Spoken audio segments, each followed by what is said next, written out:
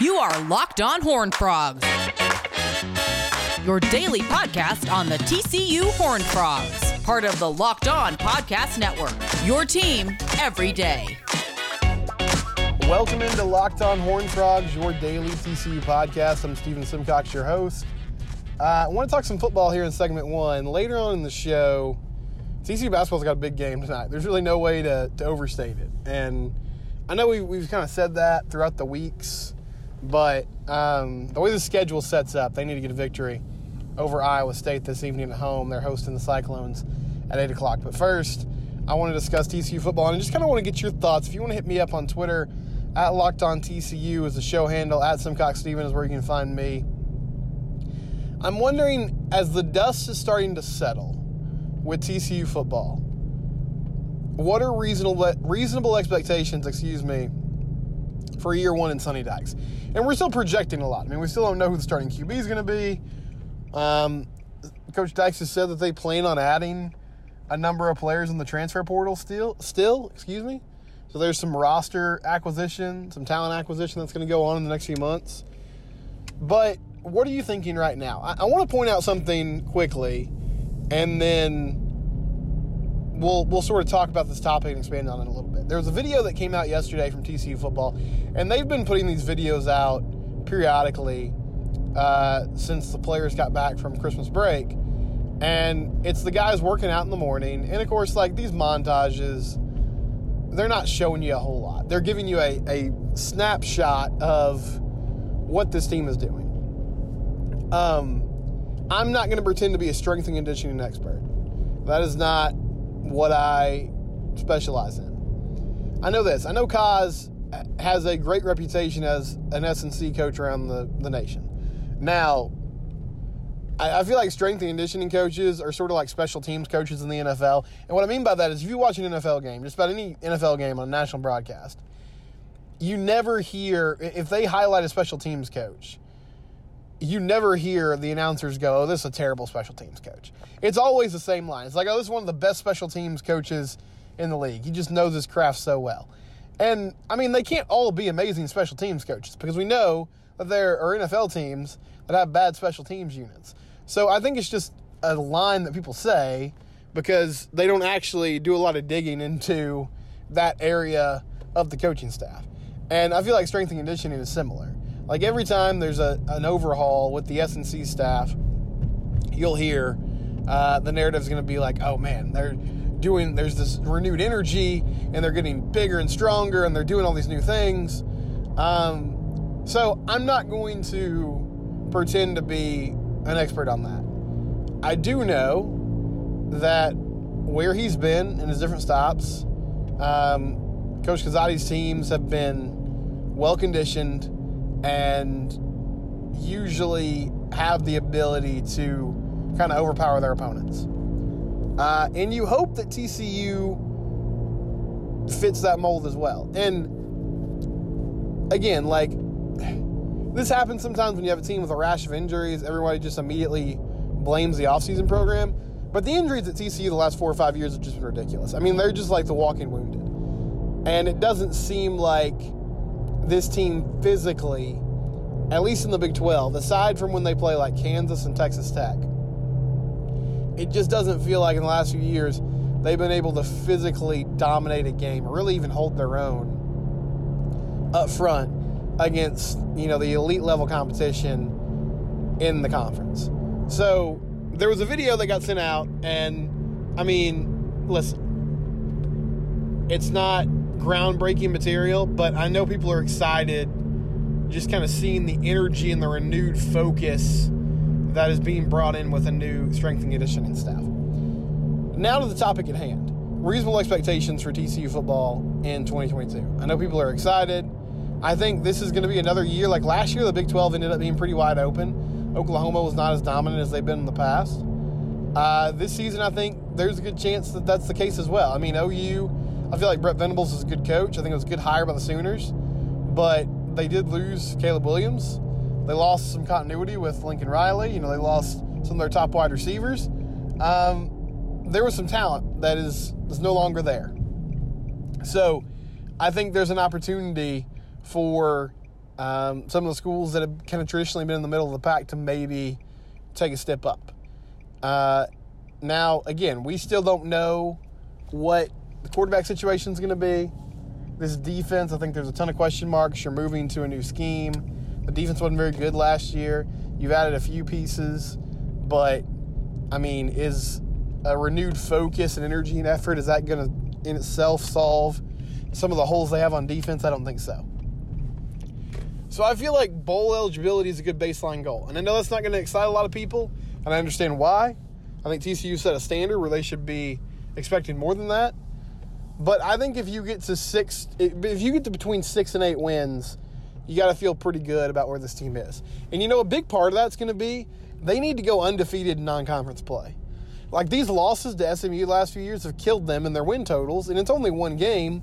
But there's a big difference between being 3-0 and 2-1 when conference play starts. So that'll be a big step forward if they can find a way to beat the Ponies and Rhett Lashlee this year. And that's going to be an interesting game because, they're going to have some vitriol for Coach Dykes when he comes back to SMU.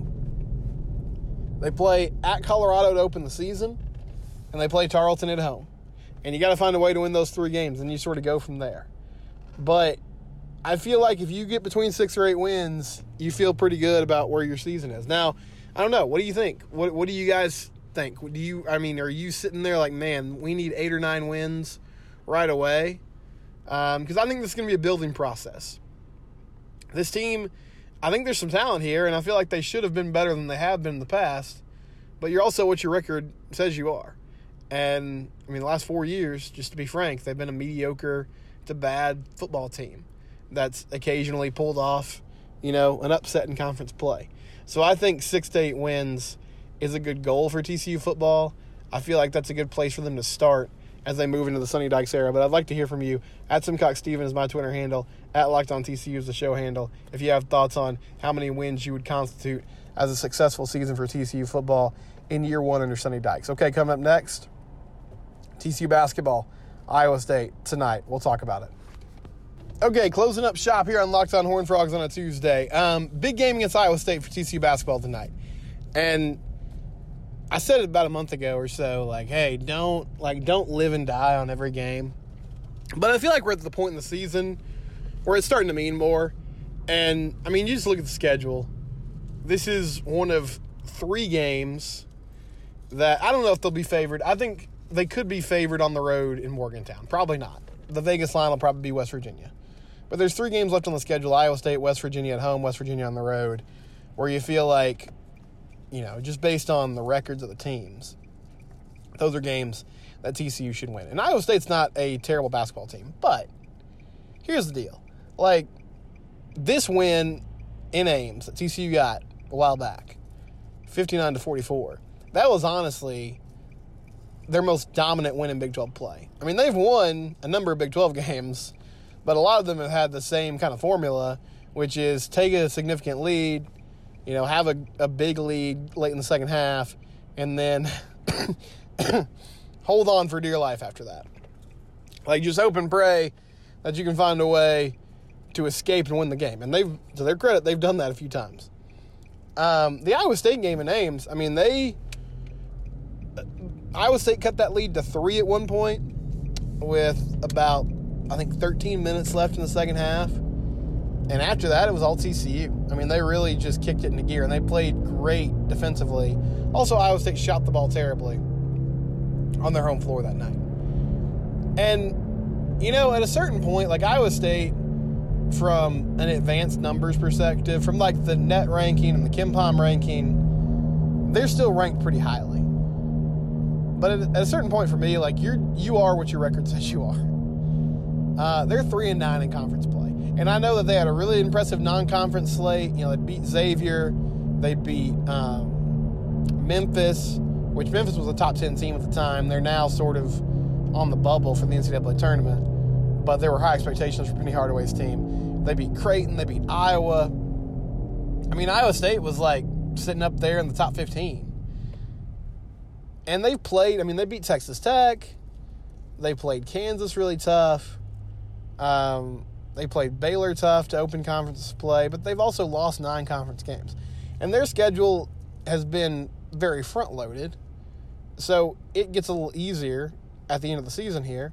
And I'm sure that this is a game that they're circling like, hey, this is, I mean, from the games left, this is one of the ones that's winnable. But for TCU, you need to find a way to win. Kansas State's playing better. Oklahoma's playing better. And that's good for your resume because, hey, you split with K-State. So if they keep winning and they look like a tournament team, then that's helpful. You swept Oklahoma. If they keep winning and can find a way to sort of play themselves into the tournament, that's helpful. But you need to find a way to get yourself to 8 wins. I really think you need to find a way to get to 9-9 to feel super comfortable. But 8-10 in conference play, and if you can steal a game in the Big 12 tournament, that's big. But the formula is you got to beat Iowa State tonight, beat West Virginia twice, and then hopefully steal a game against one of the big dogs, that being Texas, Baylor, Texas Tech, or Kansas, as the season winds down. And what do you have to do tonight? I mean, step 1 is stop turning the ball over all the time. And listen, that's not going to get completely fixed. This team is just sort of careless with the basketball. They don't have great ball handlers. Damian Ball plays too fast sometimes. Fran Farabello throws some lazy passes. Mike Miles gets a little out of control. I think they miss the stability that some upperclassmen transfers could bring, like Shada Wells and Maxwell Evans. Unfortunately, those guys never really hit the floor because of injury. But bottom line is, they're prone to turning the ball over. It's just probably going to happen. But one thing they have done well this year that they did not do well Saturday, and I'll be curious to see how they handle it tonight, is when teams make a run or when teams sort of get out in front of them or start to cut into their lead, they do have a good knack for finding a way to get a foothold, for finding a way to sort of stabilize themselves, stay in the game, maintain a little bit of an advantage. They did not do that against Texas Tech. That thing snowballed on them, and they just packed it in. And, I mean, that can happen in Lubbock. Not making an excuse, but it can happen. It's unfortunate that they couldn't find a way to hold on in that game, or at least make that game more respectable. But you can't turn the ball over. Rebounding is going to be key, and you have to defend. I'm starting to get concerned about the defense this team is playing. Because early in the season, it was really good. I mean, I would even say midway through Big 12 play, it's been very solid. But ever since Mike Miles went down, now he's back. But K-State just, they put 70-plus on them. Same thing against Oklahoma State. Thankfully, that day, they were able to shoot the ball well enough to hang around and stay in there and get the victory. Tech put 80 on them. Tech might have been able to put 95 or 100 on them the way they were scoring in the second half. I mean, you have to find a way to limit some of these easy buckets and play better defensively. I heard Jamie Dixon say this to Brian Estridge. He said one thing he thought the team missed, or they didn't communicate well enough, was when Mike went down, what they really needed was everybody to sort of step up their play on that end and step up their effort on that end. And then that would lead to some better possessions on offense. So I think the Shawley's going to be a great atmosphere. It's an 8 o'clock game, so you'll have an opportunity, to get over from work, or students will have an opportunity to get done with whatever they're doing and get over there. It's been a great atmosphere all year long, so hopefully that continues and we can see TCU basketball get it done this evening. Coming up the rest of the week, we got TCU baseball starting on Friday out in Scottsdale, Arizona. So we'll try to have a comprehensive preview of that later on. My buddy Garrett Ross, who covers Baylor for 247 Sports, he's going to hop on with us later in the week as well, and we'll preview that Baylor-TCU game. That's all coming up later in the week. This is the Locked On Horned Frogs, part of the Locked On Podcast Network, your team every day.